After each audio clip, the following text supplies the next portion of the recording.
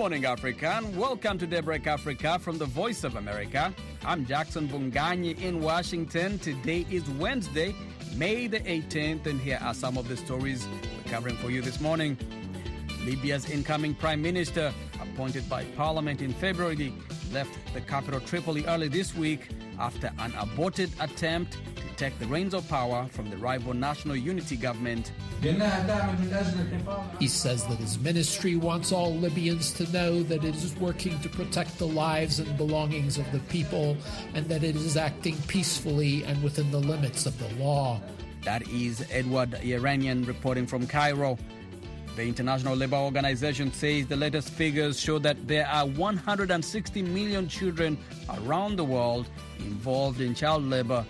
Our responsibility is also to ensure that we monitor our employers, because we want to be workers that are employed by businesses of high ethics, businesses that are going to ensure that they are not only to be driving profit.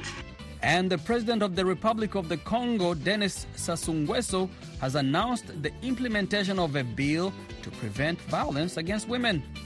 We'll have those stories and more coming up right here on Daybreak Africa. Stay tuned.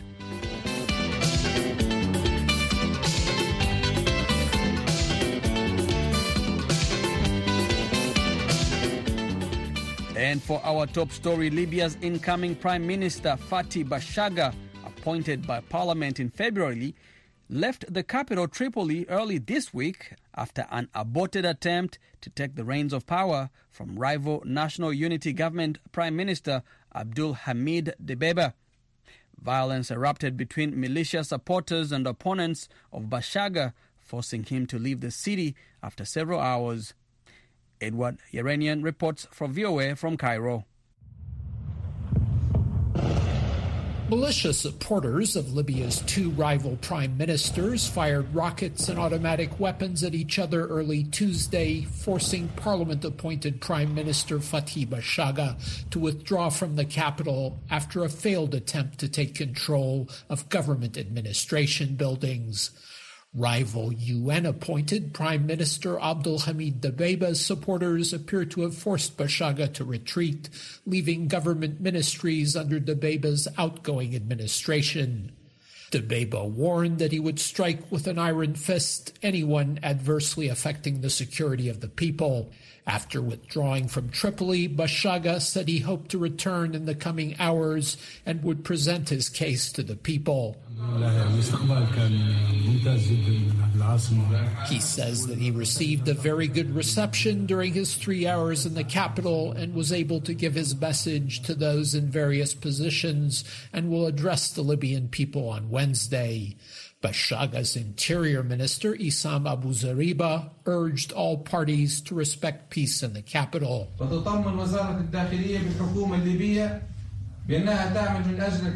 He says that his ministry wants all Libyans to know that it is working to protect the lives and belongings of the people and that it is acting peacefully and within the limits of the law. He urged security forces to cooperate with his government in order to take control of ministries in the capital. UN Special Envoy to Libya, Stephanie Williams, told rival forces in a tweet to maintain peace on the ground and refrain from damaging people's property. Libyan analyst Ibrahim Belkacem told Saudi-owned Al Arabiya TV that he thinks Bashagha has weakened his political position by trying to take control of the capital, but that Dbeibah does not have a very strong political hand either. The Libyan parliament, which appointed Bashagha, suggested last week that he set up his government in the central Libyan port city of Sirte, hometown of former leader Muammar Gaddafi, who was ousted and killed in a 2011 revolution. Aya Bourwaila, a Libyan security analyst, tells VOA that she thinks Dbeibah's clinging to power represents a setback to democracy and accountability in Libya, as well as the unity of the Libyan state. She also defends the proposal for Bashagha to set up his government in Sirte so Libya can cease being hostage to the militias in Tripoli. Dbeibah, who was named prime minister by the UN in 2020, was due to step down after elections that were to take place in December 2021. He refused, however, to resign after the elections were postponed. Libyan parliamentary leaders and the country's ruling Council of State held talks in Cairo over the weekend to discuss various political issues, including rescheduling elections and what to do about resuming oil production and sharing of oil revenues. Edward Uranian for VOA News, Cairo. U.S. President Joe Biden has authorized a deployment of some 500 troops to the East African nation of Somalia to conduct operations against the al-Qaeda-linked al-Shabaab insurgent group. This reversal of a Trump-era decision to withdraw the troops comes as the nation's parliament elects a new president. VOA's Anita Powell reports from the White House. Somalia's new president will soon see the return of U.S. forces to the Horn of Africa nation. The 500 elite troops are tasked with pushing back al-Shabaab, a violent extremist group that has destabilized Somalia for more than 15 years. Monday's decision reversed the Trump administration's 2020 withdrawal of all 700 troops then in the country. New White House Press Secretary Karine Jean-Pierre. The decision to reintroduce a small but persistent presence was made first and foremost to maximize the safety and effectiveness of our force and enable them to provide better support of our partners. Additionally, our partners can benefit from our more consistent support and engagement in addressing the threat posed by al-Shabaab by having a small but persistent U.S. military presence. And while there is risk, it is manageable. White House officials said the troops would come from nearby bases on the continent. Officials did not say where U.S. troops would be positioned, who their targets may be, or how long troops would be in Somalia. U.S. military and counterterrorism officials describe al-Shabaab as al-Qaeda's largest, wealthiest, and deadliest affiliate. They've recently grown in size and become more aggressive, killing at least 30 Burundian soldiers during an attack on an African Union base in southern Somalia earlier this month. The U.S. public has long been wary of involvement in Somalia after the 1993 Battle of Mogadishu resulted in the killing of 18 U.S. service members. The Pentagon defended the decision. Pentagon Press Secretary John Kirby. The point is, al-Shabaab remains a threat, and that threat we assess not only continues but is increasing. And this is the best way for us to continue what has remained a very valuable advise and assist and training mission. It's just this is a better way to do it. It is not clear whether Somalia's new president, who was elected on Sunday, made this request. Somali security analysts say the move is welcome, especially if the U.S. resumes airstrikes against al-Shabaab, but also say that the military solution is not the only one. Samira Gaid is executive director of the Hiral Institute think tank. The airstrikes were keeping al-Shabaab at bay, but once those airstrikes stopped, we saw a resurgence of the group. The airstrikes and the offensive operations are not the solution. The solution is really a Somali government that really works on this in a coordinated manner that's societal-wide. The problem in Somalia is a political problem. It's political settlements that needed within the elite. It's a clan problem. All of these things need to be resolved. The grievances that push our youth to join al-Shabaab need to be resolved. It seems no one is safe. In February, a suicide bomber targeted the presidential villa, killing at least 6 people and wounding more than a dozen. Anita Powell, VOA News, the White House. The International Labour Organization says the latest figures show there are 160 million children around the world involved in child labour. The figures were unveiled at the ILO's 5th Global Conference on the Elimination of Child Labour, now underway in Durban. Vicky Stark reports from South Africa. In his opening remarks to delegates, the head of the International Labour Organization, or ILO, Guy Ryder, said of the 160 million child labourers, half of them are in work that puts their health, safety and moral development at risk. Ryder said 89 million of those children are between 5 to 11 years old, and that child labour is rising in that age group.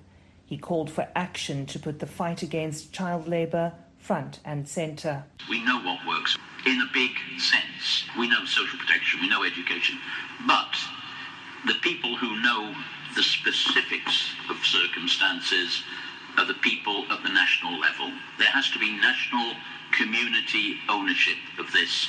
So it's not somebody who's going to fly in from Geneva and tell colleagues from other countries the specifics of their own country. The 5th Global Conference on Child Labour is the first to be held in Africa. The ILO estimates most child labour on the continent, about 70%, is in agriculture, where children are often working alongside their families. The European Commission announced that it will invest €10 million to mainly target agriculture value chains where child labour is prevalent and exports to the EU significant. The president of the South African Congress of Trade Unions, Ngiswa Lozi, said at a national level there must be political will to end child labour.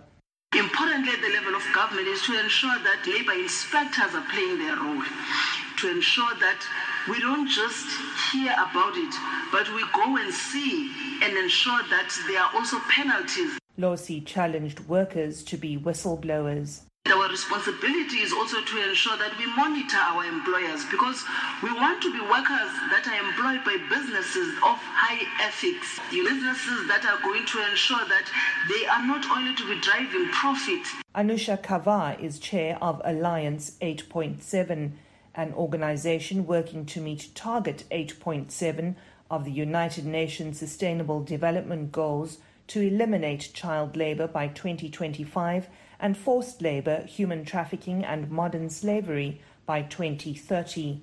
Kava is in Durban to urge more countries to adopt strategic action plans and monitoring. Currently, there are only 26 Pathfinder countries signed up for this. We are co-producing global estimates about child labour and forced labour. And this is a very important issue for each of the governments and countries that take a step into implementation, because you must know where you start the work and where you end it. The 5th Global Conference on the Elimination of Child Labour is taking place at the Nkosi Albert Luthuli International Conference Centre in Durban and ends Friday. Vicky Stark for VOA News, Cape Town, South Africa. Daybreak Africa continues. The President of Republic of the Congo, Denis Sassou Nguesso, has announced the implementation of a bill to prevent violence against women. It is called the Mwebara Law, named after the president's mother. But the measure, which allows women to file complaints against aggressors, has its critics. They include men who say it is not suited for Congolese society. And from Brazzaville, Rosie Pioth has the story. Since its implementation on May 4 by the President of the Republic, many people are talking about the Mwebara Law, but not everyone supports it.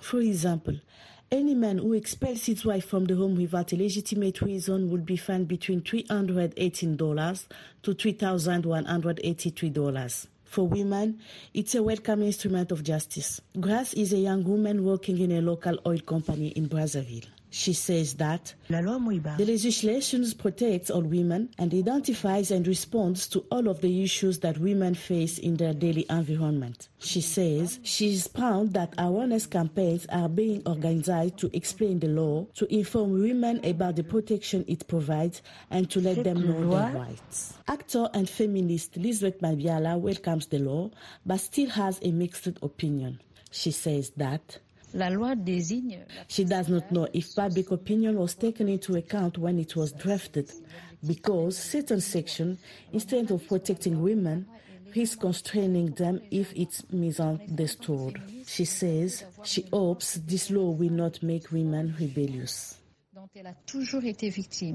The Mwebara Law also says that anyone condemned for marital or domestic violence will be prohibited from exercises all or part of his civic rights, such as voting. Christian is a young Congolese man, in his 50s, married and father of a daughter. According to him, those who drafted this legislation did not consult the public before passing the final law. He says that this law is biased because it does not take into account, in fact, the feelings and experiences of men. He says that this law should include what men think. Unfortunately, this has not been done. He says that this law should rebalance things, which is not the case today. This law will push men into polygamy. The ongoing debate is raising the awareness of women who may determine if the law needs to be changed to better reflect the needs and the concern of women and their families. For VOA News, Rosie Pioth in Brazzaville. Nigerian startups, mostly in the financial technology sector, attracted nearly a quarter of the $5.2 billion invested in African startup companies last year, That is according to the African Private Equity and Venture Capital Association. Timothy Obiezu in Abuja profiles the mobile money service Crowdforce to examine what is attracting investors to Nigeria. In February, the Nigerian technology startup Crowdforce announced a big break. It had received $3.6 million from investors to expand its financial services operations to many more underserved communities. Co-founder and Chief Executive Officer Tomi Ayorinde says new funding will boost its mobile agent network from 7,000 to 21,000 this year. We were looking to scale faster and really gain market share. And what we're doing was also very impact related, because what we're doing is we're creating jobs, right? We're creating avenues for people to make extra income in their communities. So it was also very interesting for impact investors to really be a part of what we're trying to do. Ayorinde helped launch Crowdforce 7 years ago. He intended for it to be a data collection company. But after about 2 years, the company completely overhauled its business model when Ayorinde realized they could feel a need for bank accounts. When we collected data on 4.5 billion traders, what we saw was a lot of them didn't have bank accounts. And then the ones that had bank accounts had a very tough time accessing the cash that was sent to them. And that's where we kind of realized, look, there's a bigger problem to solve here. Experts say about 60% of Africa's 1.2 billion people lack access to banks or financial services. Technology startups in Africa are trying to fix that, says the African Private Equity and Venture Capital Association, or AVCA. In a recent report, the industry group said African startups attracted $5.2 billion in venture capital last year, and that West Africa, led by Nigeria, accounted for the largest share of investments. AVCA's research manager, Alexia Alexandropoulou, says investors are looking to tap into Africa's huge population of young people. There is a strong demographic dividend. So almost 60% of Africa's population is below 25 years of age. And Africa has the most youthful population in the world.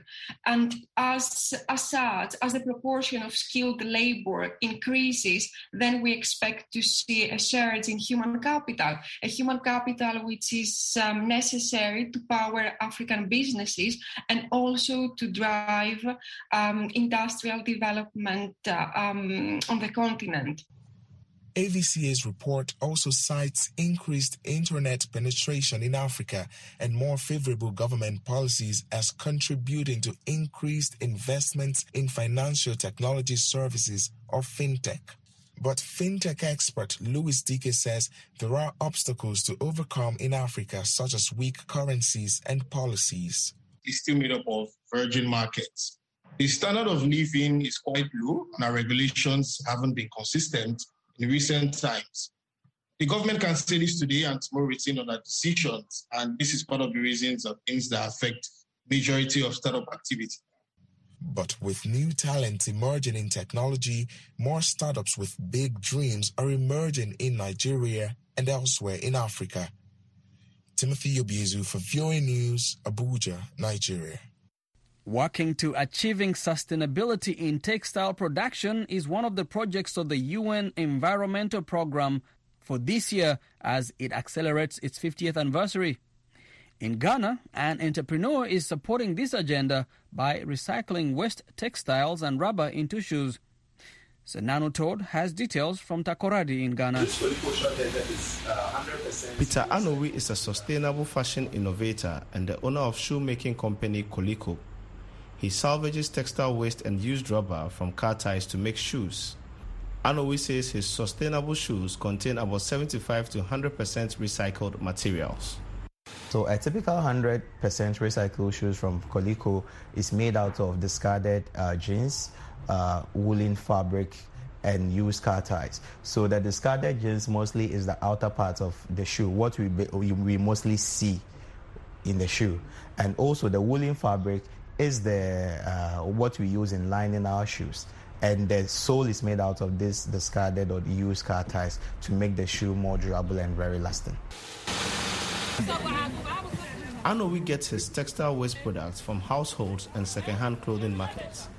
Ghana has the largest second-hand clothing market in West Africa and is the largest importer of the textiles, second only to Pakistan. Every week, about 50 million items of rags and used clothing from Europe and the United States are shipped to Ghana. But 40% of those items are not fit for use and harm the environment because they contain toxic chemicals and plastics. Justin Tinsongo is an environmental health analyst with the Sekondi Takoradi Metropolitan Assembly. Tinsongo says when the rags are discarded, they produce harmful solid waste. What is left is being thrown elsewhere, so it ends up in our drains. So in our bid to desilt these drains and whatever, we got to realize that the plastics complementing these fabrics is the result of what? The flooding we've been having within the metro. And it is imminent. Anytime it rains, let's say within an hour or two, within the Central Business District, you see that most of our drains are choked and there's flooding all over. Anowi warns that Ghana's drinking water is threatened by dyes and chemicals from discarded clothes. According to Rachel, textiles waste is really taking over the world, and if we don't stand out and do something more sustainable to bring this menace down, in some years to come, we wouldn't even have good drinking water. Ghana's textile industry has been growing significantly over the years and generates waste, most of which is dumped in landfills. Sustainable fashion designer Elizabeth Adams says Ghana is making steady progress towards sustainable fashion, but notes a huge deficit in awareness. The fashion industry, that's the designers, those who even create the fashion items, should be educated on sustainable fashion from the beginning. Then we move on to the consumers who consume these products. Okay, so if a consumer knows they are investing their hard-earned money into sustainable items, fashion items, they don't mind how expensive it is. They would go in for it. Industry research suggests Ghana can become a leader in the circular textile economy because of the availability of a large labor force and huge quantities of second-hand clothing. It will be up to entrepreneurs like Peter Anowi to lead the way to this sustainable transformation. Sena Anutod for VOA News, Takoradi, Ghana. Mali's military junta says it thwarted an attempted coup last week led by army officers and supported by an unnamed Western state. Kano Abdoulaye Maiga, Mali government spokesperson, read a statement yesterday on state television saying that the takeover attempt by what he called a small group of Malian anti-progressive officers and non-commissioned officers occurred the night of May 11th to the 12th. He said they acted with, quote, the unhealthy intention of breaking the dynamics of the refoundation of Mali, end quote. The statement gave few details on what allegedly happened. However, a military source speaking on condition of anonymity spoke of around 10 arrests and said others were underway. And that's it for this edition of Daybreak Africa. We thank you for spending this morning with us. Until next time, I'm Jackson Vunganyi in Washington, wishing you a great week ahead, Africa. VOA brings you the best in African music on the African Beat. African Beat showcases the latest and the greatest of contemporary African music, from Bobo music to hip life, bongo flavor to soukous, Afrobeat and Dumbolo and Makossa to Kwaito. The African Beat on VOA has it all. And it's happening right here, Mondays through Fridays at 09:05 and 20:05 UTC, right after the international news. Hello, I'm Douglas Simpoga, host of VOA's Reporters Roundtable. Join us every Thursday as we discuss important African topics and events. I'll have a panel of African journalists and expert guests to discuss the topic at hand. We take a deeper look at important after-news topics. That's Reporters Roundtable every Thursday at 17:30 UTC